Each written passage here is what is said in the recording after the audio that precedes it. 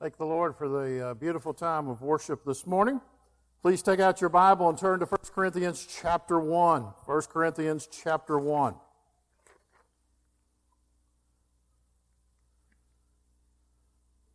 Dealing with the subject, no division. No divisions. Yesterday was another Campbell football day. Yes. Now, it was sort of a blowout, as Campbell defeated Wagner 49-3. 49-3. And I must admit that the wife and I, Betty and I, we departed way before the end of that final time of the fourth quarter. The game was already well in hand. Well, we're not going to take the role of all the coaches here today, but I'm thankful always for our coaches. I'm thankful for Coach Cox here today, Coach Pollock there in the back, and the Easleys. They have an excused absence today. They had to be out of town. Well, the reason why I say that is this. If I could call any of our coaches up, you're not going to have to come forward, okay? But if I would call any of our coaches up today and I would ask them something, how they would handle a situation or a scenario, I dare say I already know what the answer is. And I've only seen this maybe happen just a few times in my life, if ever. Sometimes this would happen on the sidelines. But, you just, for the most part, don't see it. And that is, suppose the Campbell game yesterday, going well, but Coach Cox would look out there at his players there on the defensive side of the ball, so to speak, and all of a sudden one linebacker gets in the face of a cornerback and begins telling that cornerback or that safety or whatever about what a bad job that person is and doesn't deserve to be out there. And before long, they are almost in having a fist fight. Yeah, it didn't happen, but suppose. Or suppose Coach Pollock there would be coaching again basketball, and one player almost stops the game and begins to tell the others on the team how worthless they are, and they're not doing their job, and it is their fault because the team is behind right now. Well, let me say this. A good coach is not going to put up with that too much, is he or she? The answer is no. Why? Because as you coach, we know it's a team sport, generally speaking. I mean, even the cross-country runners run by themselves, but you still run as a team. You know, you take the final times of the first 5 runners on your team to give a team score. So even though you run individually, you're part of a team score. No, the coaches wouldn't put up with that. Why? Because they're not going to allow division or dissension or those kind of problems, again, to be taking place out there while the game is being played.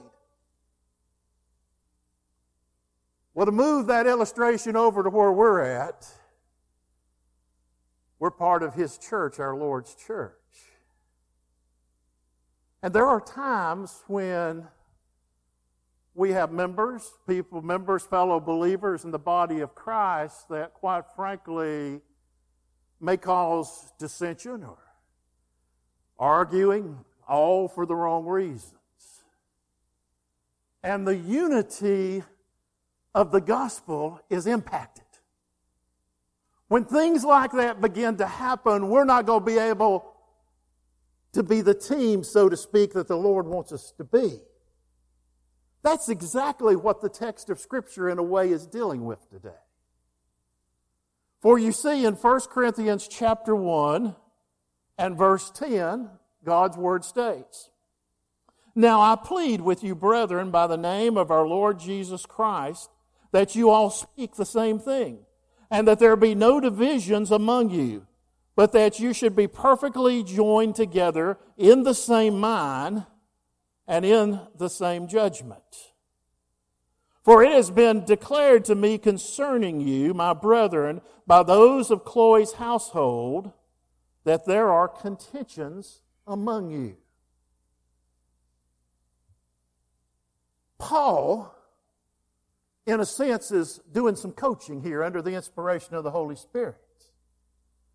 Paul is saying to his brothers and sisters in Christ, now I plead with you. The word plead there, he's calling them to his side. He's imploring them. He's saying, I want to share with you. I want to talk to you. He may be saying as well, I may well want to listen to what you have to say, but there's a plea to come along beside. Some commentators think this word actually goes as far to almost say this, that Paul was begging with them. I mean, so the bottom of his heart, he's calling them together, please, please, please, in other words. He's wanting to bring them together in unity. Now, I plead with you, brethren. That's brothers and sisters in Christ. I plead with you, brethren, by the name of our Lord Jesus Christ. It's interesting, and there's a reason why. Particularly in 1 Corinthians chapter 1, that verse after verse after verse is using the name Jesus or our Lord Jesus Christ. Because He's the center of who we are. He's the reason we're here. Jesus is the one that holds us and He keeps us together. It is in Christ. So I plead with you, brethren, by the name of our Lord Jesus Christ, that you all speak the same thing and that there be no divisions among you. Now, if you're visiting with us today, you might say, Pastor, why are you talking about problems and issues and divisions in the church? This is because I'm preaching through the text of Scripture. This happens to be where we're at today in the text of Scripture. I preached on the previous verses last Sunday. That's why we're here right now, okay? And sometimes I think that needs explanation. That's one advantage of preaching verse by verse through Scripture. People can't point out and say, well, you're just thinking about me when you put that sermon together. No, that's not the case. That's not the case. The Scripture is speaking here today. The Scripture is saying that there be no divisions among you. What's a division? It's a schism. It's a separating.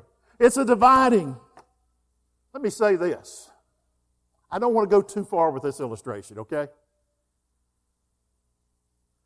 You understand it without me giving an in-depth explanation. We're divided as a nation.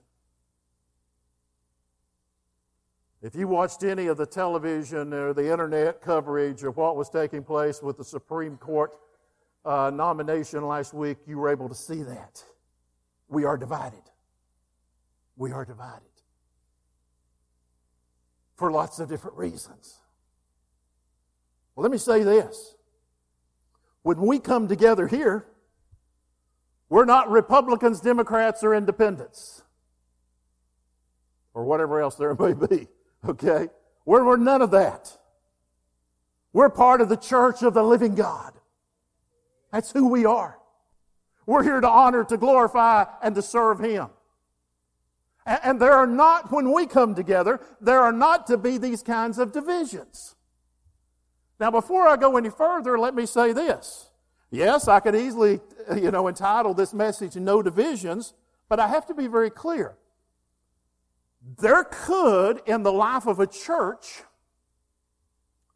come a time when there's a need for a division.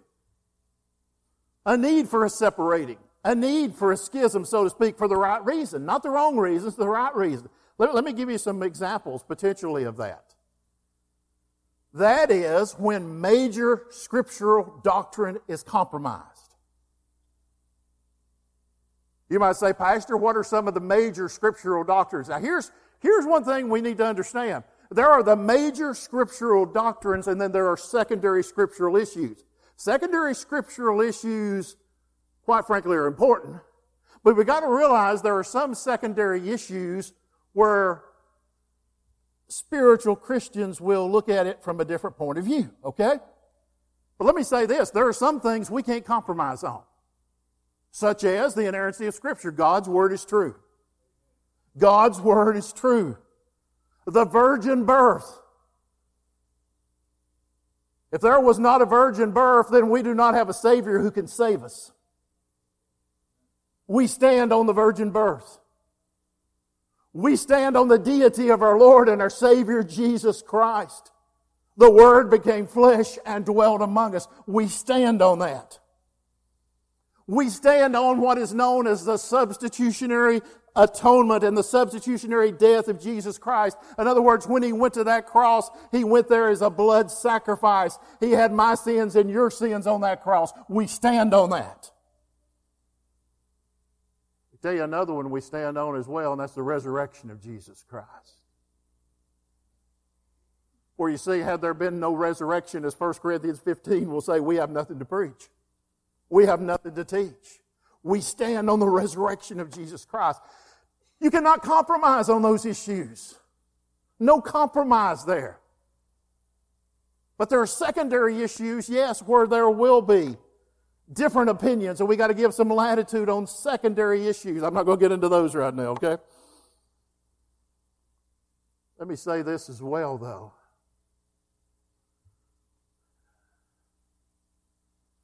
I guess in a sense, maybe not been alarmed or surprised as I should have been. But I've been sort of following this. I may well have seen some initial articles on the Drudge Report. And then got an email this morning from one of the groups. I think this is One Place Ministry. They have different ministers that prevent sermons on a daily basis. It comes to my email. But I've been reading about this and been aware of this for several weeks now. And it is this. The lead article is, China wants to rewrite the Bible. Now, this is not a joke. I know I laugh when I hear it, but it's not a joke. This is real. Let me read some of this for you. China wants to rewrite the Bible. China recently announced a 5-year plan to rewrite the Chinese Bible with the goal of bringing it in line with socialist ideals. They are also looking to incorporate Buddhist and Confucian teachings. There are also plans being considered that would rewrite commentaries and hymnals. The Chinese Communist government has already removed thousands of crosses from churches and ordered the churches to erect pictures of Chairman Mao and the current chairman. This is alarming news for our Chinese Christian brothers and sisters. As persecution in China continues to increase, this particular ministry is saying they're committed to bringing truth and life through this particular ministry. That's what they consider part of their ministry. There will be many people ministering. Let me tell you this. There's a reason why, even since many of the missionaries were thrown out of China in the World War II time period and timetable, that there have been literally thousands upon thousands of underground churches in China. It is because for many years on and off there has been a lot of persecution. If this continues to go on in that nation, you know what's going to happen. There's going to be much more persecution. Much, much more than there has been. And according to Hebrews, again, Hebrews 13, we have an obligation again to pray for those being persecuted. Our Christian brothers and sisters in China that will be facing this kind of thing as they, quote, rewrite God's Word. Let me tell you this, you can't rewrite God's Word. You can't do that. That's a non-negotiable. It's a non-negotiable. There.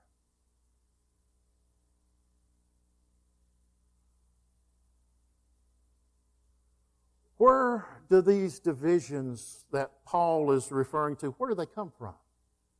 How do they get started? Well, there's not just one answer.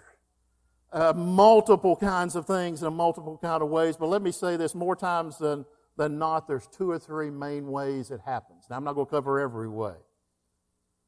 First of all, it may well be an issue of the flesh that would cause divisions in the life of a Christian church. And just turn with me to Galatians chapter 5 for a moment. Galatians chapter 5. And I pick up with verse 19. Now the works of the flesh are evident, which are adultery, fornication, uncleanness, lewdness, idolatry, sorcery, hatred, contentions, look at that, contentions, jealousies, outbursts of wrath, selfish ambitions, dissensions, heresies, envy, murders, drunkenness, revelries, and the like, of which I told you before, just as I told you in time past, that those who practice such things will not inherit the kingdom of God. Many of those things can well cause dissensions in the life of a church. Those works of the flesh. But let me say this. Issues of the tongue and attitude can cause dissensions as well. Issues of the tongue and attitude. And we go to Ephesians chapter 4, picking up with verse 31, where the Scripture says, "Let all bitterness, wrath, anger, clamor, and evil speaking be put away from you all with all malice." And the Scripture goes on and says, "And be kind to one another, tenderhearted, forgiving one another, even as God in Christ forgave you." Bitterness, anger, wrath, clamor, evil speaking. I mean, there's issues of attitude there. There's issues of the tongue. Many times issues of attitude and issues of the tongue will cause division or conflict in the body of Christ. And let me say this, sadly, there are some, and many times this, of course, is demonic, who feel that it is their personal objective to cause conflict and division. I'm reminded of Proverbs chapter 6, verses 16 and following, where the Scripture says this, "There are 6 things the Lord hates. Yes, 7 are an abomination to Him: a proud look, a lying tongue, hands that shed innocent blood, a heart that devises wicked plans, feet that are swift in running to evil, a false witness who speaks lies." Again, a false witness who speaks lies. And look at this next one. "And one who sows discord among brethren." One who sows discord among brethren. Reasons why, again, will you see conflict and contentions and strife and divisions. There are some people who go about doing what?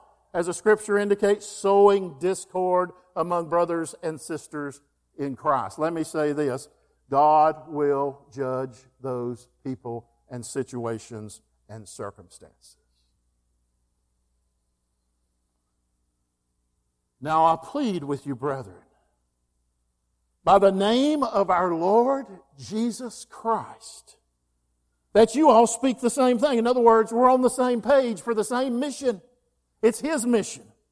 And that there be no divisions among you, but that you should be perfectly joined together in the same mind and the same judgment. Again, it's just like the admonition again in Philippians chapter 2, "Let this mind be in you, which was also in Christ Jesus." The mind of Christ, the attitude of Christ.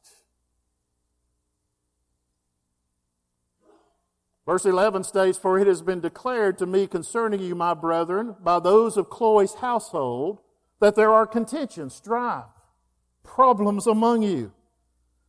Chloe's household. Again, we don't know a lot about Chloe. Other than there's a reference that Chloe visited Paul in Ephesus. But here's the interesting thing. We don't know. I mean, when I see that name, I automatically think of a gender. But we don't know if this is male or female. Chloe.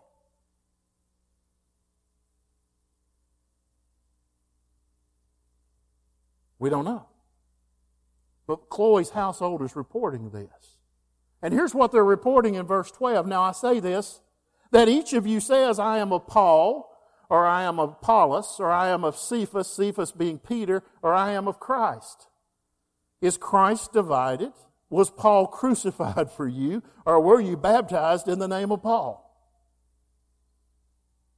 And then he goes on and says, "I thank God that I baptized none of you except Crispus and Gaius, lest anyone should think that I have baptized in my own name. Yes, I also baptized the household of Stephanas. Besides, I do not know whether I baptized any other. For Christ did not send me to baptize, but to preach the gospel, not with words of wisdom. Again, we're going to look at this gospel the next time I have a chance to preach this passage. Lest the cross of Christ be made of no effect. What's happening?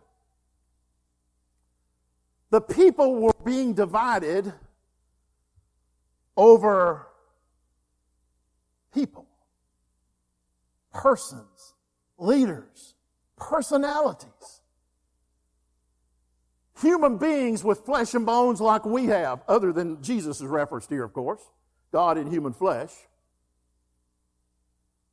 But particularly as we think of some liking Apollos, some liking Paul, some liking Peter.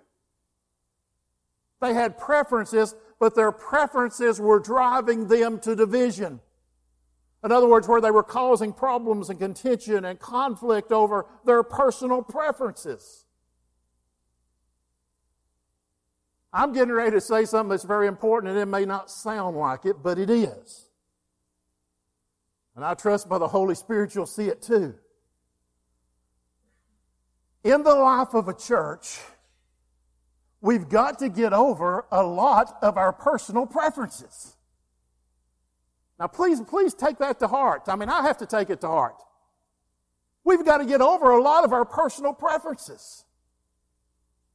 Particularly as our personal preferences a lot of times will cause, ultimately, if allowed to, division, strife, conflict, those kinds of things.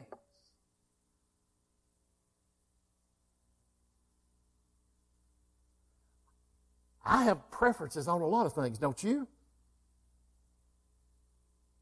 You probably have your preferences. We had some people yesterday at the NC State football game. We had members yesterday. They had a what? A preference. That's right. They had a preference. Probably some of those people you couldn't find them dead or alive at a Carolina game unless they were playing state, of course. Or whatever. They had a preference. Had a preference. Some of you may well leave this service today and go to one of your favorite local restaurants. You will not, in all likelihood, go to the same one, but so those of you who may go out to eat today will go to one that is in line with your personal preference. Your personal preference. Yes. For some of our younger people here today, it may be that fine cafeteria at Campbell they go to today for their personal preference. That may be where they go. Personal preferences. Now, how do our personal preferences cause issues in the body of Christ or church life? It could be something like this.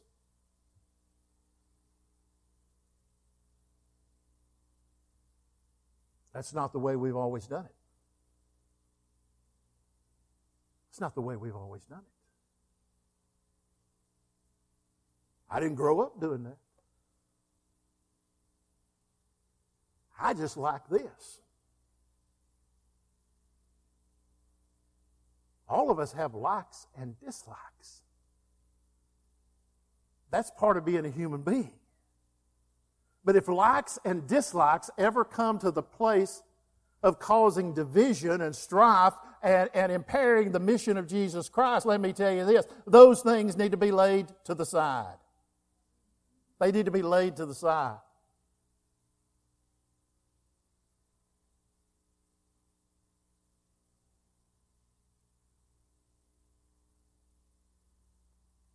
I remember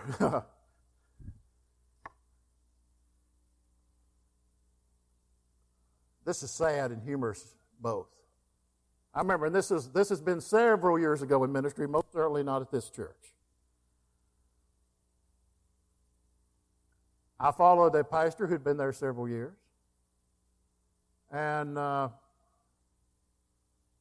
it was brought to my attention that some of the women liked the way that the former pastor hugged them, and I would not hug them the same way. Yes, that was brought to my attention. Well, let me tell you this. not to get into this issue anymore, but you know what? There was probably reasons why that I chose not to hug the same way that he hugged, okay? But you don't have preferences on ministers based on how they hug you, okay? That's not what it's all about. That's not what it's all about. Okay? I'll tell you another one. This one, since I'm getting to these, I'll tell you another one in ministry. This was a former church. This has been several years ago. This has been, when choirs were maybe bigger in lots of churches than they are today. But I had, and I think it was actually 2 or 3 women that came to me. It could have been men, okay? It could have been men. And said, Pastor, we don't like the way that some of the women on the front row of the choir are dressing and presenting themselves. Will you deal with it with them? And I looked at them and said, no. If you have a problem with it, you need to deal with them. Okay? You need to deal with them. I knew where that was going, and it wasn't good. All right? Personal preferences can get us into trouble sometimes, okay? Let's leave our personal preferences behind when we come together to serve the King of Kings and the Lord of Lords. Let's leave our personal preferences behind when we minister in the name and to the glory of the King of Kings and Lord of Lords. Let's leave those behind. It's hard and difficult at times to do that. I have preferences and you have preferences. But let me tell you this, it's not my page or your page. It is His Word that is central. It's His Word that's central. Are we thankful for the ministry of Apollos? Yes. A gifted orator, according to Scripture and then tradition as well, where we find out, a gifted proclaimer of God's Word. Are we thankful for Peter's ministry? Absolutely, yes. One of the best discipleship studies where you really see an emphasis on the role of suffering in discipleship and suffering in the Christian life is found in Peter's writings. What about Paul? We'll see this as we move on, so I don't want to get into another sermon. Evidently, Paul was not a nice person to look at. I guess we would have to say he was in the homely category, okay? But let me tell you this. He didn't stand up and preach with the persuasive words of men. He preached under the power of the Holy Spirit. That's what counted, not what he looked like. And if you ever allow a preacher preference to get in your way, let me say this. Yes, you can like your pastor and your other leaders. That's good. That's fine. If it's for the right reason, that's good. We all need to be encouraged from time to time. But let me tell you this, it's not about us, it's about Him. And that's exactly what the Word of God is saying here. No, Peter didn't save you. Paul wasn't crucified, or Peter weren't crucified for you. It was Jesus Christ. It's Him. It's Him. You weren't baptized in their name. You were baptized in the name of the Father and the Son and the Holy Spirit, again to the glory of God, not in man's name. Not in man's name. May we always be a church where I pray, and I know we have to deal with all these things on a regular basis. That's part of life and ministry and being together as a body of believers. But let us have the objective to put pettiness aside. Let us have the objective to put personal preferences aside. Let us have the objective as found in Philippians chapter 2, where the Scripture says this, looking out not only for your own interest, but also for the interest of others. You know what? When we look out for other people's interests, we are less concerned about ourselves, right? We're less concerned about ourselves when we look out for other people's interests. I'm thankful that these words were written today, that we could hear them and proclaim that we need to have unity in Christ. The mission is bigger than any of us, and I say to that, to God be the glory. To God be the glory. Let me ask you a question. Where will you spend eternity? Do you know beyond a shadow of a doubt today that Jesus has forgiven your sins? That you put your faith and trust in Christ alone, our Lord Jesus Christ alone, for your salvation? In just a moment, I'm going to give an invitation. If you do not know the Lord, I'll be more than happy to pray with you. Believers, I pray the Holy Spirit will take this word and will apply it to each of our lives. The altar is open and the Savior is waiting. Allow the Lord to do His work in your heart and in your life. Congregation, please stand. Congregation, please stand.